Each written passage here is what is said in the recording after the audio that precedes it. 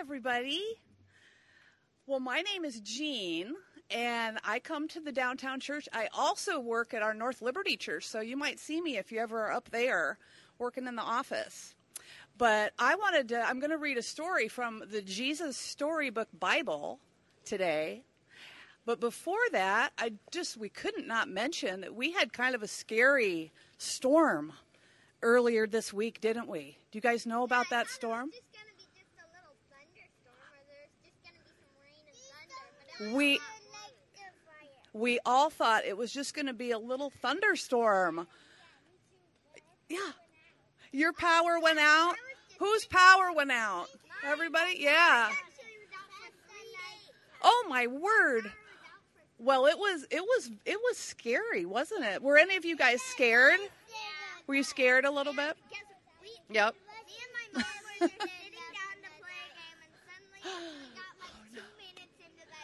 Oh, no. I know. Well, today's story is about two shepherds. Now, how does a storm and shepherds, what do they have to do with each other? Do you guys know what a shepherd is? A shepherd takes care of sheep. Right. Very good. So he cares for the sheep, he protects the sheep, and sheep can, they know that. They know the voice of their shepherd. Now, today's story is about two shepherds. The first shepherd is a man named David.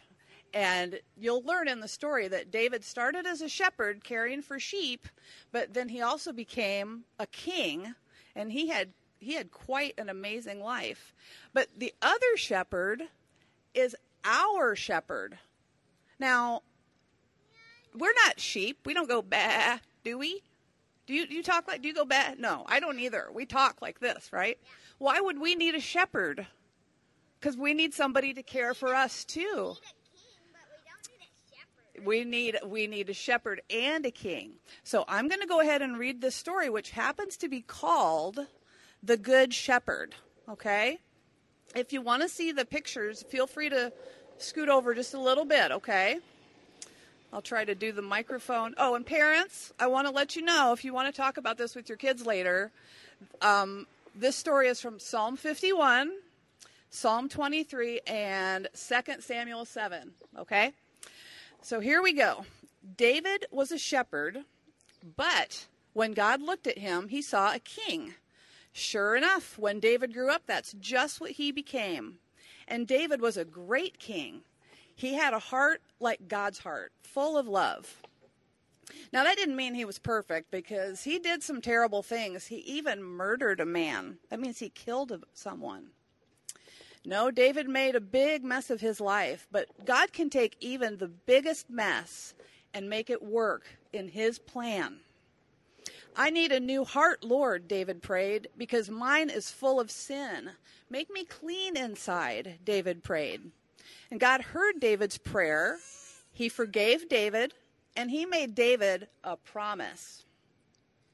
I will make you great, David, and one day a king will be born in your family, and he will heal the whole world. Did you know also, you guys, that David was a songwriter? Yeah. In fact, his songs were so good that they might have even been in the top 40 charts, if they had top 40 charts back then. So David's songs are like prayers, okay? They are called psalms. Sounds sort of like songs, but it's psalms, okay? And this one is called the Song of the Shepherd. It's probably number one on the psalm charts. And it goes like this. And think about this song and this prayer for like when you're scared, like in a scary storm. This is something that you could pray. God is my shepherd, and I am his little lamb. He feeds me. He guides me. He looks after me.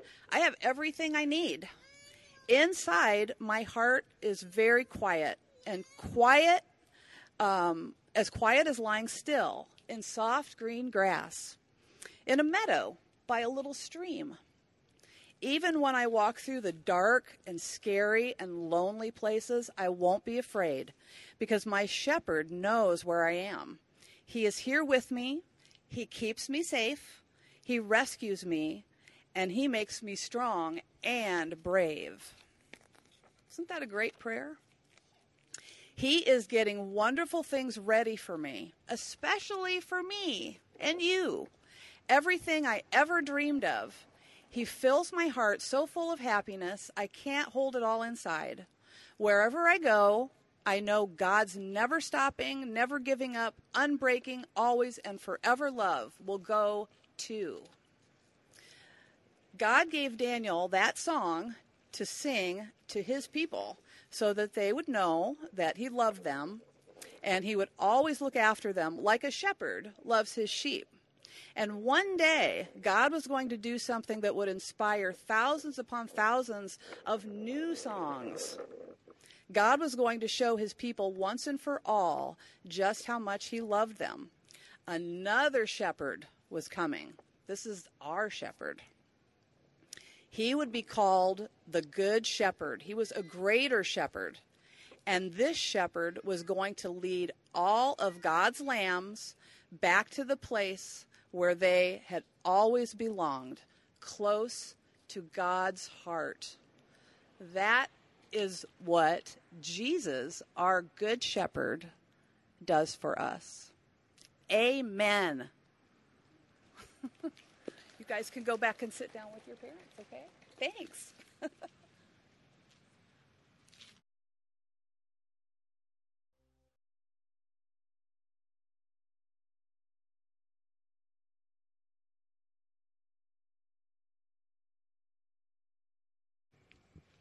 Please stand for the reading of God's Word. Tonight's scripture reading is Exodus 32, verses 1 through 14. When the people saw that Moses delayed to come down from the mountain, the people gathered themselves together to Aaron and said to them, "Up, make us gods who shall go before us. As for this Moses, the man who brought us up out of the land of Egypt, we do not know what has become of him." So Aaron said to them, "Take off the rings of gold that are in the ears of your wives, your sons and your daughters, and bring them to me." So all the people took off the rings of gold that were in their ears and brought them to Aaron. And he received the gold from their hand and fashioned it with a graving tool and made a golden calf. And he said, "These are your gods, O Israel, who brought you up out of the land of Egypt." When Aaron saw this, he built an altar before it. And Aaron made a proclamation and said, "Tomorrow shall be a feast to the Lord." And they rose up early the next day and offered burnt offerings and brought peace offerings. And the people sat down to eat and drink and rose up to play. And the Lord said to Moses, "Go down, for your people, whom you brought up out of the land of Egypt, have corrupted themselves. They have turned aside quickly out of the way that I commanded them. They have made for themselves a golden calf and have worshipped it and sacrificed to it and said, 'These are your gods, O Israel, who brought you up out of the land of Egypt.'" And the Lord said to Moses, "I have seen this people, and behold, it is a stiff-necked people. Now therefore let me alone, that my wrath may burn hot against them, and I may consume them, in order that I may make a great nation of you." But Moses implored the Lord his God and said, "O Lord, why does your wrath burn hot against your people, whom you have brought up out of the land of Egypt with great power and a mighty hand? Why should the Egyptians say with evil intent, 'He did bring them out to kill them in the mountains and to consume them from the face of the earth'? Turn from your burning anger and relent from this disaster against your people.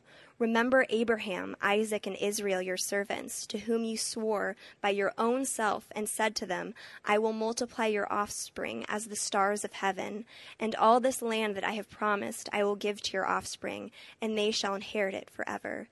And the Lord relented from the disaster that he had spoken of bringing on his people." This is the word of the Lord. You may be seated.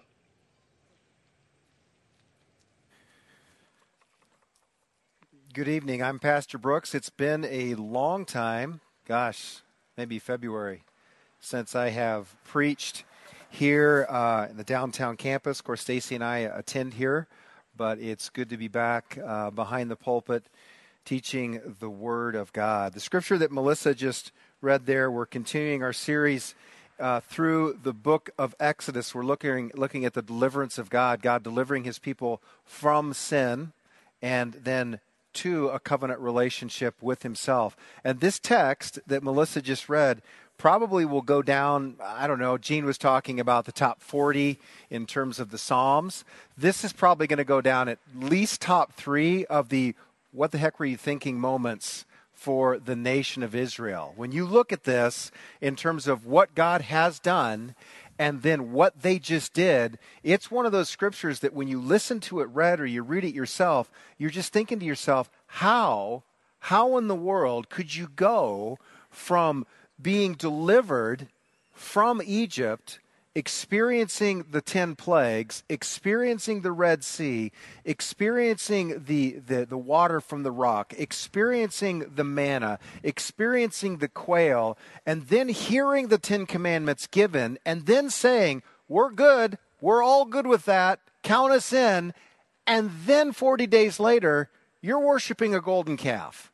It's one of those things where you're like, what were you thinking? Now, here's the question. It's easy for us in our contemporary culture to look backwards in hindsight and scratch our heads and say, what were you thinking?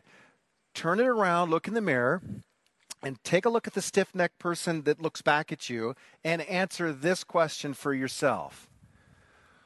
Think in your mind the last what was I thinking moment. Not Israel's what was I thinking moment, but your what was I thinking moment. Now, that could have been last week. It could have been something fairly minor. Or for some of you, you're looking back and you're thinking about a what was I thinking moment that's brought a lot of pain, a lot of shame, a lot of guilt to your own life, and possibly, potentially, pain and suffering to those whom you love. Okay, so everybody here has a what was I thinking moment. A story of personal regret. Something that you knew you shouldn't have done it before you did it, but you did it anyway. For me personally, I can look back, and if I had a yellow pad of paper, I could fill up the whole legal pad, depending on how far I go back. Before I was a Christian, I had violated my own conscience. I had a fairly low standard, and I couldn't keep the standard that I had. And I had a lot of shame. I had a lot of regret. I had a lot of guilt that was going through that. But then even since I've become a Christian over the last 30 years, even in the last weeks, I can't go 24 hours where there's not something that I'll think to myself, what were you thinking? Now, the longer I followed Christ, most of those what were you thinking, honestly, are things of neglect, things that I didn't do, but rather should have done. Love that I should have given towards my wife, towards my kids, towards my friends, towards my neighbors, but yet I was too consumed with my own desires. And so I didn't carry through on what I know I should do. So everybody here has those what was I thinking moments. What we're going to look at tonight as we look at this chapter in Exodus chapter 32, we're going to take a look at the answer to that question. What were they thinking? What were they thinking? What they did was violate the first 2 commandments of the 10 commandments. God says, you shall have no other gods besides me, and you shall not make a graven image and worship a graven image. They blew through those 2. We're going to look at why. We're going to look at why, and it's going to actually, as we understand the why of their context, it's going to answer the very same question that you ask yourself, what was I thinking? Now, chances are pretty good none of you fashioned a golden image and sacrificed to it. But I will bet my mortgage, and certainly Steve Shepperly's mortgage and Jason's mortgage, that every single person here has committed spiritual adultery, spiritual idolatry, which is simply the worship of that which is not God. So here's the 3 things that we're going to look at. As we look at Exodus chapter 32 this evening, we're going to take a look, first of all, at the nature of idolatry, as we see from the text and other scriptures. We're going to look at the consequences of idolatry, secondly, and then we're going to look at the remedy for idolatry. So let's pray. Father, we thank you for for the gospel. We thank you for the fact that these scriptures, as Jean read from the Children's Bible and as we are reading from Exodus chapter 32, they don't sugarcoat anything. We see your people at their worst. And we read stories from Psalm 51 and David's failure and Israel's failure with the golden calf. And we scratch our heads and we think, what were they thinking? And then we look in the mirror and we see our own failure, our own shame, our own neglect, sins of neglect and sins of commission and omission. And we wonder, Lord, how can we be so stiff-necked? Lord, thank you that you record these stories and your Holy Spirit has inspired the authors to retell them so that we might see, Lord, that we are not alone and that we might have hope, not in our obedience to the law, but in having hope in the Savior, Jesus Christ, our good and faithful shepherd. So help me to preach and teach in such a way that Christ is honored and, Lord, every person here is edified. For those who need conviction, Spirit, that is your work. For those who need encouragement, Lord, encourage hearts. And for everyone here, Lord, give us the hope that is found in the person and work of Jesus Christ. We pray this in his precious name. Amen. So open up the text here. We're taking a look at Exodus chapter 32. We are taking a look at the golden calf story. Okay, so you remember, just for context here, they've been delivered out of Egypt. We're familiar with Moses' confrontation with Pharaoh, the hardening of Pharaoh's heart, the 10 plagues, the Passover, and the deliverance from Egypt. Then they find themselves on the banks of the Red Sea, and they are perilously close to death when all of a sudden God intervenes with a pillar of fire that holds the Egyptians back. As the Red Sea parts, God's people go through, the Egyptians follow, the water crashes in, and the army of Pharaoh is drowned. Within 3 days of being on the other side of the Red Sea, they are without water and they are grumbling. They complain, God provides. Later, they are complaining again. They are grumbling because now they have no food. They complain, God provides. Then they want meat. They complain, God provides. And what you see is a pattern here that Israel, the people, the covenantal people of God, are taken to the very edge where they think they can't go one step further, and they're almost in despair. And every single solitary time, God comes through and is their provider and he is their deliverer. Every single time. Then we come to Exodus chapter 19, where God declares to them, I have delivered you out of Egypt as on wings of eagles, or on the wing of an eagle, and I have made you my treasured possession. I have made you a kingdom of priests, and I have made you a holy nation. So God gives them this covenantal identity as his priests, his holy nation, his treasured possession. And then he speaks to them and he gives them his covenantal law. Because I have delivered you out of Egypt, therefore you shall have no other gods before me. And he gives them the commandments. And after the commandments, they say, awesome, count us in. We're all for this. Then Moses goes up to spend time with the Lord face to face to get the tablets of stone. And then we pick it up in chapter 32, verse 1. Where's this Moses character? We don't know where he's at. We don't know what's happened to him. And then they make the golden calf. And you're like, how? How can you go from seeing this covenantal God provide, part the Red Sea, destroy Pharaoh's army, provide? You just heard his audible voice and you heard the commandments and you said, we're good. We will obey you. We will not worship other gods. And the first thing out of your mouth, the first trial after Moses leaves is, we've got to make a golden calf. We've got to worship our own gods. How do you get there? Now, we look at this and we scratch our heads, but given the context that they were in, it's not terribly surprising. When we think of Jewish people, we think of people who have a rich tradition and heritage. These Jewish people did not have a rich tradition and heritage. They knew of the God of Abraham, Isaac, and Jacob, but they did not know the God of Abraham, Isaac, and Jacob personally. Their culture that they were immersed in it was a culture of idolatry. That's what they were used to. They were used to, when you have a need, you go to the gods. You go to the gods. So this is normal for them. This is normal for them. So this whole covenantal monotheistic religion with one God, this covenantal God, this is very new.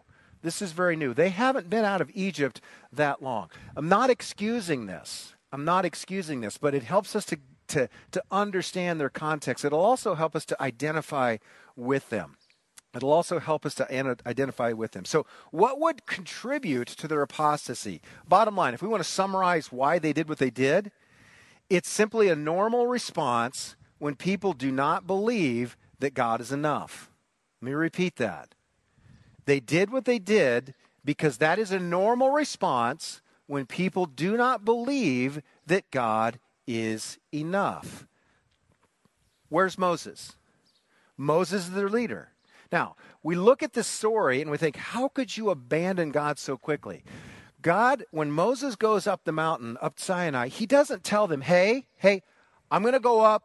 God and I, we're going to have a chat, mano a mano. I'm going to come down with the tablets. Probably going to take about 40 days.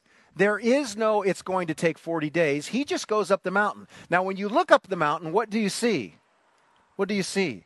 You don't see Glacier National Park. You don't see snow-capped mountains. You see fire, you see smoke, you see thunder or lightning, you hear thunder, and he just went up into there. They've already told him, you speak to us. As for this God, we're too terrified. He'll kill us. So we're afraid to draw near to him. That's where Moses is. So it's practical, it's a logical assumption that they're certain this Moses guy is dead. And yes, there is this covenant God, but he's terrifying. He's holy, he's just, and we're not. We're not. And so it gives us understanding, a little bit of context. They're fearful. They know that they're supposed to go into the promised land, but this God whom Moses is with, or who Moses is possibly dead now, he's very scary. He's very scary. And yet they know they can't stay in the wilderness. So what do? What do? They make for themselves a golden idol. So turn in your Bibles. Let's take a look at Exodus chapter 20, verses 3 through 6. Let's understand the nature of idolatry. What's going on here at a core level in the hearts of these Israelites? And by way of application, when we participate in spiritual idolatry, what's going on? So we have here in Exodus chapter 20, the Ten Commandments. I am the Lord your God who brought you out of the land of Egypt, out of the house of slavery. That's verse 2. Verse 3, you shall have no other gods beside me or before me. That word before can be translated beside, before, underneath, on top of, in the near vicinity of. The general idea is I'm the only God that you should worship. There isn't any competition. So I'm it. Verse 5 or 4, you shall not make for yourself a carved image or likeness of anything that is in heaven above, the earth beneath, or in the water that is under the earth. You shall not bow to them or serve them, for I, the Lord, am a jealous God. We'll stop right there. So the definition of idolatry is to worship that which is not God. In this case, the word image here, it's where we get our word idol. An idol is an image. So idolatry is the worship of an image. It could be a physical image, like a golden calf. It could also be something of the imagination that you imagine God to be in a way that God is not. How many of you probably haven't worshiped a golden calf. Now, if you are on the other side of the world, say in India, there are literal physical idols. There are millions of them everywhere. It's not our culture. But how many of you, as Christians, have said the following? It's okay. We're in a family here. You can be vulnerable. You can admit this. How many of you have ever explained God to someone this way? I like to imagine God like. Anybody ever say that? That is spiritual idolatry if you're not careful. When you imagine God like a good shepherd to the exclusion of anything else, you're focused on one single solitary aspect of God. When you imagine God like a judge to the exclusion of all his other attributes, you're narrowing him and you're diminishing his characteristics. So there's a danger when we imagine God like a shepherd, like a judge. Now, like a father. But wait a minute. That's what the Bible says about him, right? That's true, but there's a caution here. Imagining God to be something that you identify with, but that doesn't describe and encapsulate all that God is. As you look at this, take a look at Exodus chapter 32, verse, I believe it's 5 here. I believe it's 5. So they make the golden calf, and then what does Aaron say right after he makes the golden calf? I'm hoping it's verse 5. It says, tomorrow shall be a feast to the what? The Lord. He's worshiping God, but he's taking an attribute of God, his strength, his power, his might, and that's represented by the calf, and that's what's going to lead them forward. They're focused on one attribute of God, as represented by a beast of burden. Now, of course, God is like that in the sense that he is powerful and he's strong, but he's not a brute beast. He's not dumb. He can't be led around by a bit and a bridle. So that's the essence or the definition of idolatry. But let's dig a little bit deeper. Let's understand this at a heart level, what's going on here. Turning your Bibles to Romans chapter 21, Paul gives an excellent exposition of what's going on here. In Romans chapter 1, he says in verse 18 that the wrath of God is being revealed against all mankind because although they know the truth about God, they suppress the truth because of unrighteousness, and they've exchanged the glory of God for a lie. Let's take a look at verse 21 in Romans chapter 1. Verse 21, for though they knew God, they did not honor him as God or give thanks to him, but they became futile in their thinking, and their foolish hearts were darkened. Claiming to be wise, they became fools. Here it is, verse 23, hone in on it.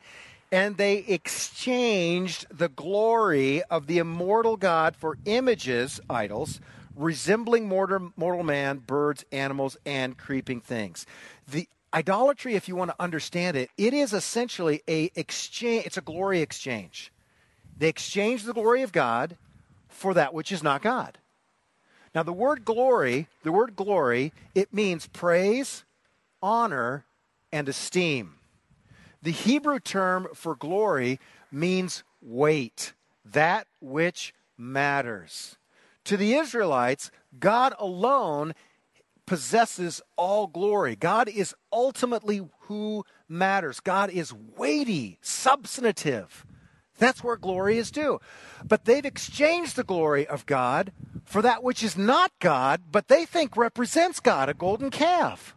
So God, who is altogether worthy of praise, they've exchanged the glory that is due God alone to that which is not glorious, an image fashioned by a man.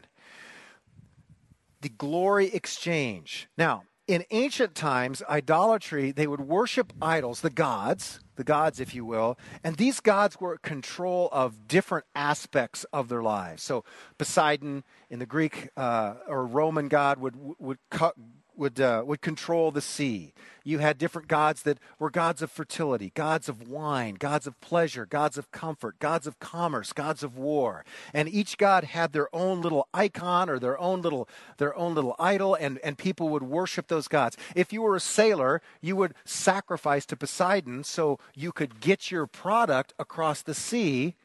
And we think, oh, how primitive.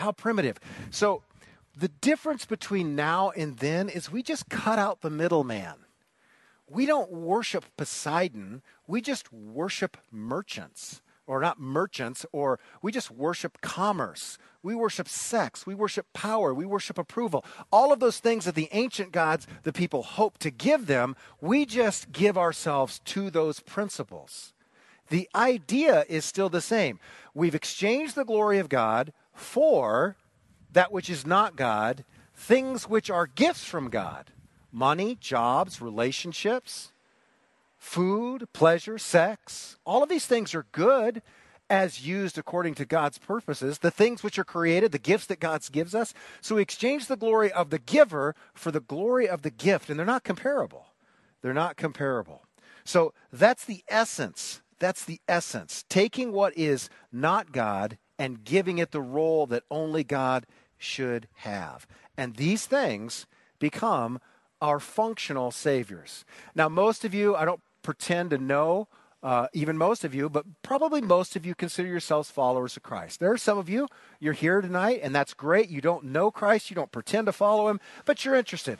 Praise God that you're here. This is a good place to explore. You'll never be judged for asking hard questions or if you don't believe, but not all of you are followers of Christ, but most of you probably are. But even as followers of Christ, we have functional gods that we put alongside of God. And this gets to the essence of what was I thinking? Why do I do the things which I know I shouldn't do, but I do anyway? Let's take a look at the second thing we're going to cover tonight. We've looked at the nature of idolatry. Now let's take a look at the consequences of idolatry. First of all, from Exodus chapter 32, let's take a look at verse 7.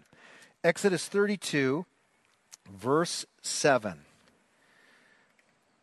And the Lord said to Moses, "Go down, for your people, whom you have brought out of the land of Egypt, have corrupted themselves. They have turned aside quickly out of the way that I commanded them, and they have made for themselves a golden calf and worshipped it and sacrificed to it and said, 'These are your gods, O Israel, who brought you up out of the land of Egypt.' The Lord said to Moses, 'I have seen this people. Behold, it is a stiff-necked people. Now therefore let me alone, that my wrath may burn hot against them, and I may consume them, in order that I might make a great nation of you.'" The first consequence of idolatry is wrath. Wrath. We, by becoming idolaters, have walked away from God and declared ourselves an essential enemy to God. Now, I love this text for a lot of different reasons, but probably my favorite part is that God pulls the, your kid did this. How many of you as parents, when you were kids, your parents, if you got into big trouble, your mother said to your father, "Your son, look at what your son did." This is exactly what God says to Moses, "Your people, whom you delivered out of Egypt." And you're like, wait a minute, I thought you bore them out on eagle's wings, and now it's all on me? You could just hear Moses saying that or thinking that. But the idea here is that God's wrath is now on them. God's wrath is now on them. I'm going to make a great nation out of you, but I'm going to pour my wrath out upon them. And this is what Paul says in Romans chapter 1, verse 18, that God's wrath is on mankind. On mankind. Exodus chapter 20, verse 5, he says, "I am a jealous God, visiting the iniquity to the fathers, to the third and the fourth generation of those who hate me." Of those who give themselves over to idolatry, his wrath remains on us, on them, on humanity. So that's the first consequence. The second consequence is found in Romans chapter 1, verse 21. Take a look at it. Romans chapter 1, verse 21, the Apostle Paul says that although they knew God, they neither glorified him as God or give thanks to him, but they became futile in their thinking, and their foolish hearts were darkened. The next thing that happens is that our thinking becomes futile. That does not mean that we are stupid. It means that the end result of our intellectual reasoning and logic leads to futility or vanity. Leads to futility or vanity. If you take a look at Moses' confrontation with his brother Aaron later in the text, he's like, "Aaron, what were you thinking?" And so here's what Aaron said. He says, "Well, this is how it goes. You were up there. You didn't come back. They came to me. They put all this pressure on me. So they gave me their rings. They gave me their jewelry. I threw it in the fire, and out popped this calf." What? That's futile thinking. You tend to justify things which are absolutely absurd, and it leads to chaos, and it leads to destruction. So how many of you have heard this term? The educated imbecile. Okay, you can have a PhD and be a complete fool and destroy your life and the lives of other people simply because you've been given over to idolatry, and it just is a downward cycle. The next consequence, as we continue through here, Romans chapter 4, or chapter 1, but it's also seen in Exodus chapter 32, but explained in Romans in verse 30 or 22, "Claiming to be wise, they became fools, exchanged the glory of the immortal God for images resembling mortal man and birds, animals, and creeping things." Verse 24, "Therefore God gave them up in the lusts of their hearts to impurity, to the dishonoring of their bodies among themselves." 3 different times in Romans chapter 1, verse 24, 26, and 28, it says that God gave them over to their sin. So when we engage in spiritual idolatry, our thinking becomes futile. We do stupid things we know we ought not to do, and then God gives us over. It's kind of like Pharaoh. Fine, you won't submit to me? Just go your own way. And we are given over to our own devices. This is never a good thing. We want our freedom, and God says, good, fine, you just do what you do. You do you. You do you. I'll do me. You do you. And let me know how that goes. God gives man over to his sin. And what does that lead to? Further sin. Debauchery. Complete lawlessness. Tim Keller, I love this statement. It captures the essence of sin. He says the first two commandments, the commandment to only worship God and only worship God alone, that is, the violation of that command is the sin beneath all sin. You cannot break commandments 3 through 10 without blowing through 1 and 2. So think of the what was I thinking question. The whatever it was that you did or you didn't do, and you're thinking, why didn't I do that? Or why did I do that? Why did I hurt that person? Or why was I so selfish? The answer to the question is because you and I, at that moment, were in passionate worship of our functional saviors. And the name of the Savior wasn't Jesus at the moment, or we wouldn't have done it, or we would have done what we should have done.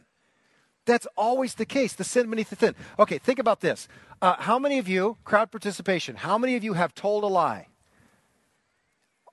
The hands that didn't go up, you can now raise your hand too, because you are now part of the crowd. You have just told a lie. Everyone has told a lie. Now the question is why? Why do we lie? We lie in order to get something we do not yet have or protect something we're afraid we're going to lose. So think about sometime maybe a professor, a roommate, a spouse, someone you're in a relationship, a mom or a dad asked the following question. Did you do this? Whatever they told you to do, and they're checking up on you. Did you do this? And you say, yeah. But you didn't. Why would you lie? Because at that moment, what you desire most is what rules your heart. And what you desire most is their approval.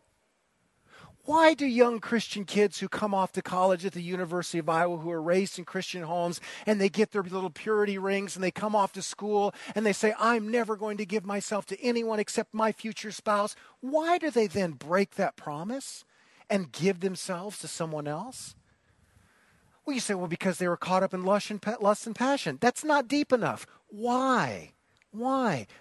Primarily because, yes, Jesus is my Savior, but I have to have the approval of this man or this woman. So I will now give myself to them as my functional Savior in the hope that my life will now have meaning. You see how that works? This is primarily the sin of idolatry and spiritual adultery. Long before it's literal adultery, this is the way sin works.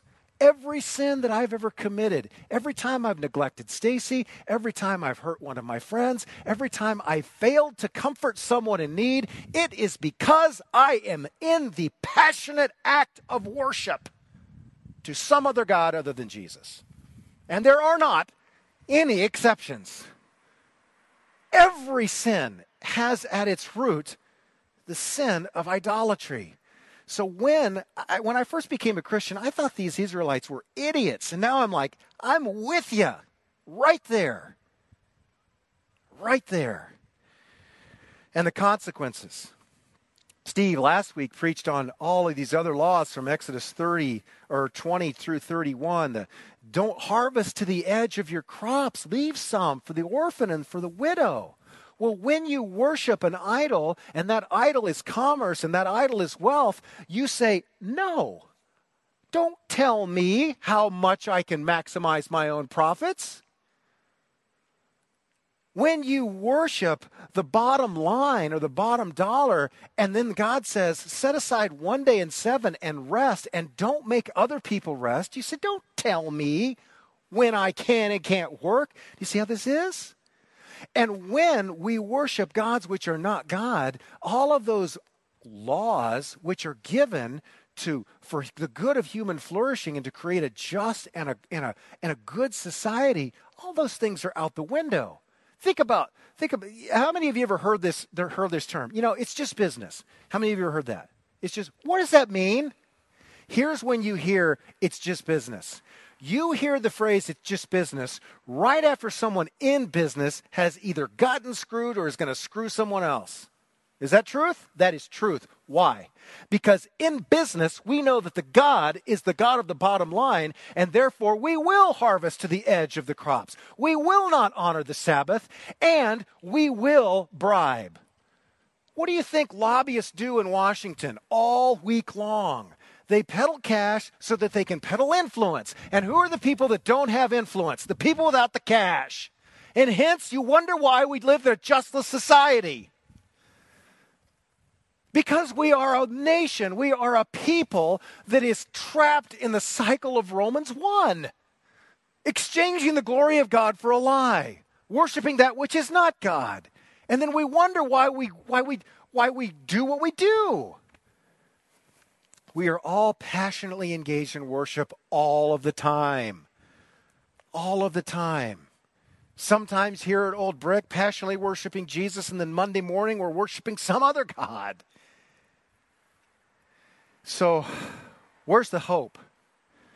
There is no hope. I'm just going to pray. We're all going to go home depressed. No, I'm just kidding. There is a third part here, and that is, where is the hope? The command itself, honestly, the command itself not to worship idols is not hopeful. Just take a look here, just to depress you further. It's important that we look at this. Exodus 20, you shall not make for yourself a carved image or any likeness or anything that's in heaven above or in the earth beneath or in the water that's beneath the earth. You shall not bow down to them or serve them. For I, the Lord, am your God, am a jealous God, visiting the iniquity of the fathers to the children of the third and fourth generation of those who hate me. Okay, let's stop right there. So where's the hope? Here's where the hope isn't. Did you know that if you're an idolater, that God's going to visit your iniquity? How many of you all of a sudden, I'm filled with hope. I'm going to smash my idols. I know that from this point forward, I'm never going to lie again and I'm never going to do anything dumb. No, the threat of punishment or wrath never prevents anyone from engaging in full-scale idolatry. Did it prevent Israel? Nope. Didn't prevent them. But there's mercy here. There's a promise. It says in verse 6 here, but showing steadfast love to thousands of those who love me and keep my commandments. That sounds hopeful, but it's not. Who does God show mercy and love to, according to this text? What's it say? To those who love me and keep my commandments. We've already made a golden calf and demonstrated we have other loves. Do you see the problem here? The law does not give hope. It merely shows us what righteousness is, and that we ain't it. So where is the hope? Fast forward here to Exodus 32. Let's take a look at Moses talking with God. We're going to jump through some of what happened. We're not going to look at everything here. But take a look at verse 30. Here's where our hope comes from. The next day Moses said to the people, you have sinned a great sin, and now I will go up to the Lord. Perhaps I can make atonement for your sin. So Moses returned to the Lord, and he said, alas, the people have sinned a great sin. They've made for themselves gods of gold, but now if you will forgive their sin, but if not, please blot me out of your book that you have written. You have Moses here, the shepherd, Moses the intercessor that goes before God, and he says to his people, perhaps I can make atonement. And then when he stands before this God, he says, forgive their sin. And if you won't, blot me out of your book. And then it just kind of leaves, it just stops there. God kind of goes forward. He doesn't blot them out. He doesn't blot Moses out. You don't see any atonement. It's just kind of like, well, did he or didn't he? Moses says, perhaps I can make an atonement for your sin. The word atonement, it means to appease wrath. Another word that's used, it can be translated propitiate, to appease the wrath of a justly, righteously angry God. Perhaps I can appease his wrath. Moses can't appease the wrath of God. He didn't appease the wrath of God. And Moses' name was not blotted out of the book, and neither was Israel's. It just kind of just hung there. It hung there because there would come a day when a descendant of Abraham, the seed of Abraham, who would bless the nations, would make atonement. And in Hebrews chapter 2, verse 17, says that Jesus Christ was made like us and suffered like us so he could become a better high priest, so he could make atonement for our sin. And when Jesus Christ hung upon the cross and said, my God, why have you forsaken me?" He was blotted out of the book. He experienced what you and I should experience for our spiritual idolatry. And here's the beauty of what happened upon that cross. In Romans chapter 3, verse 24, please turn there. Paul explains what just took place.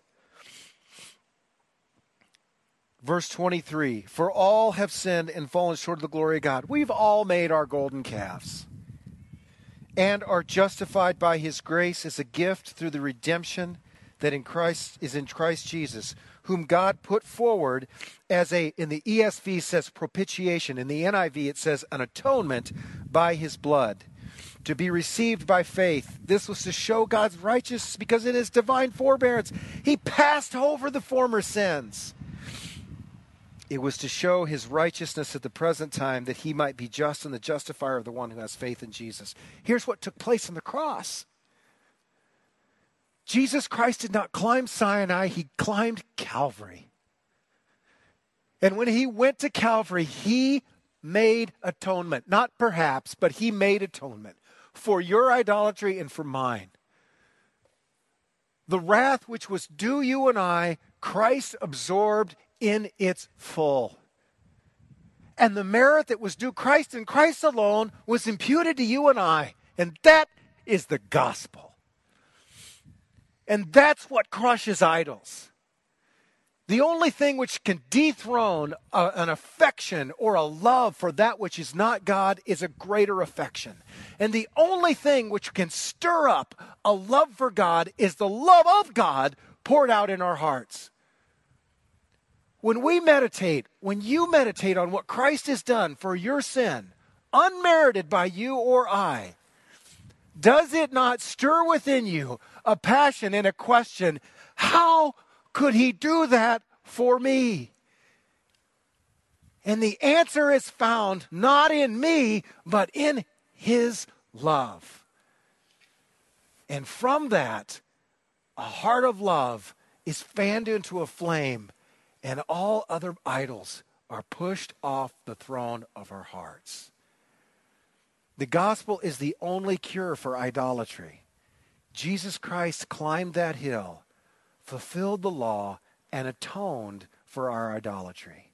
And it is by grace through faith that you and I receive justification, our salvation, and are sanctified in being made into his likeness. So I would encourage you, Psalm 139, ask the Lord to search your heart and show you any wicked way in you. Say, Lord, show me the idols. On your app, on the Grace B3 app, there is a identifying idols of the heart. It's been made available to you before, after various sermons, but it's a great exercise that you can go through with the Holy Spirit, with the scriptures, and allow the Lord to show you the various types of idols.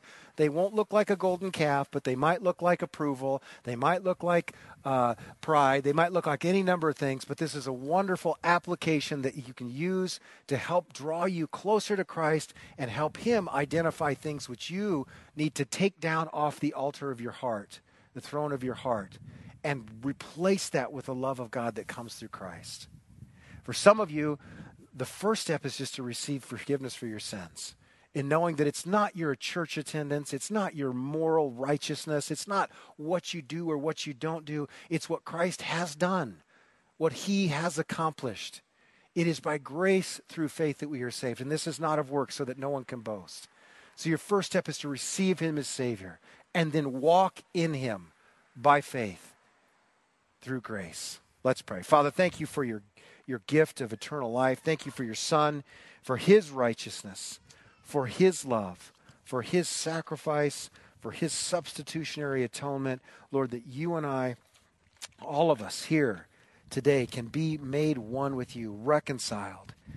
We no longer need to fear wrath, but instead, Lord, we can bask in the love that you have for us, that you demonstrated for us on the cross. Would you encourage us with the hope that's in the gospel? In Jesus' name, amen.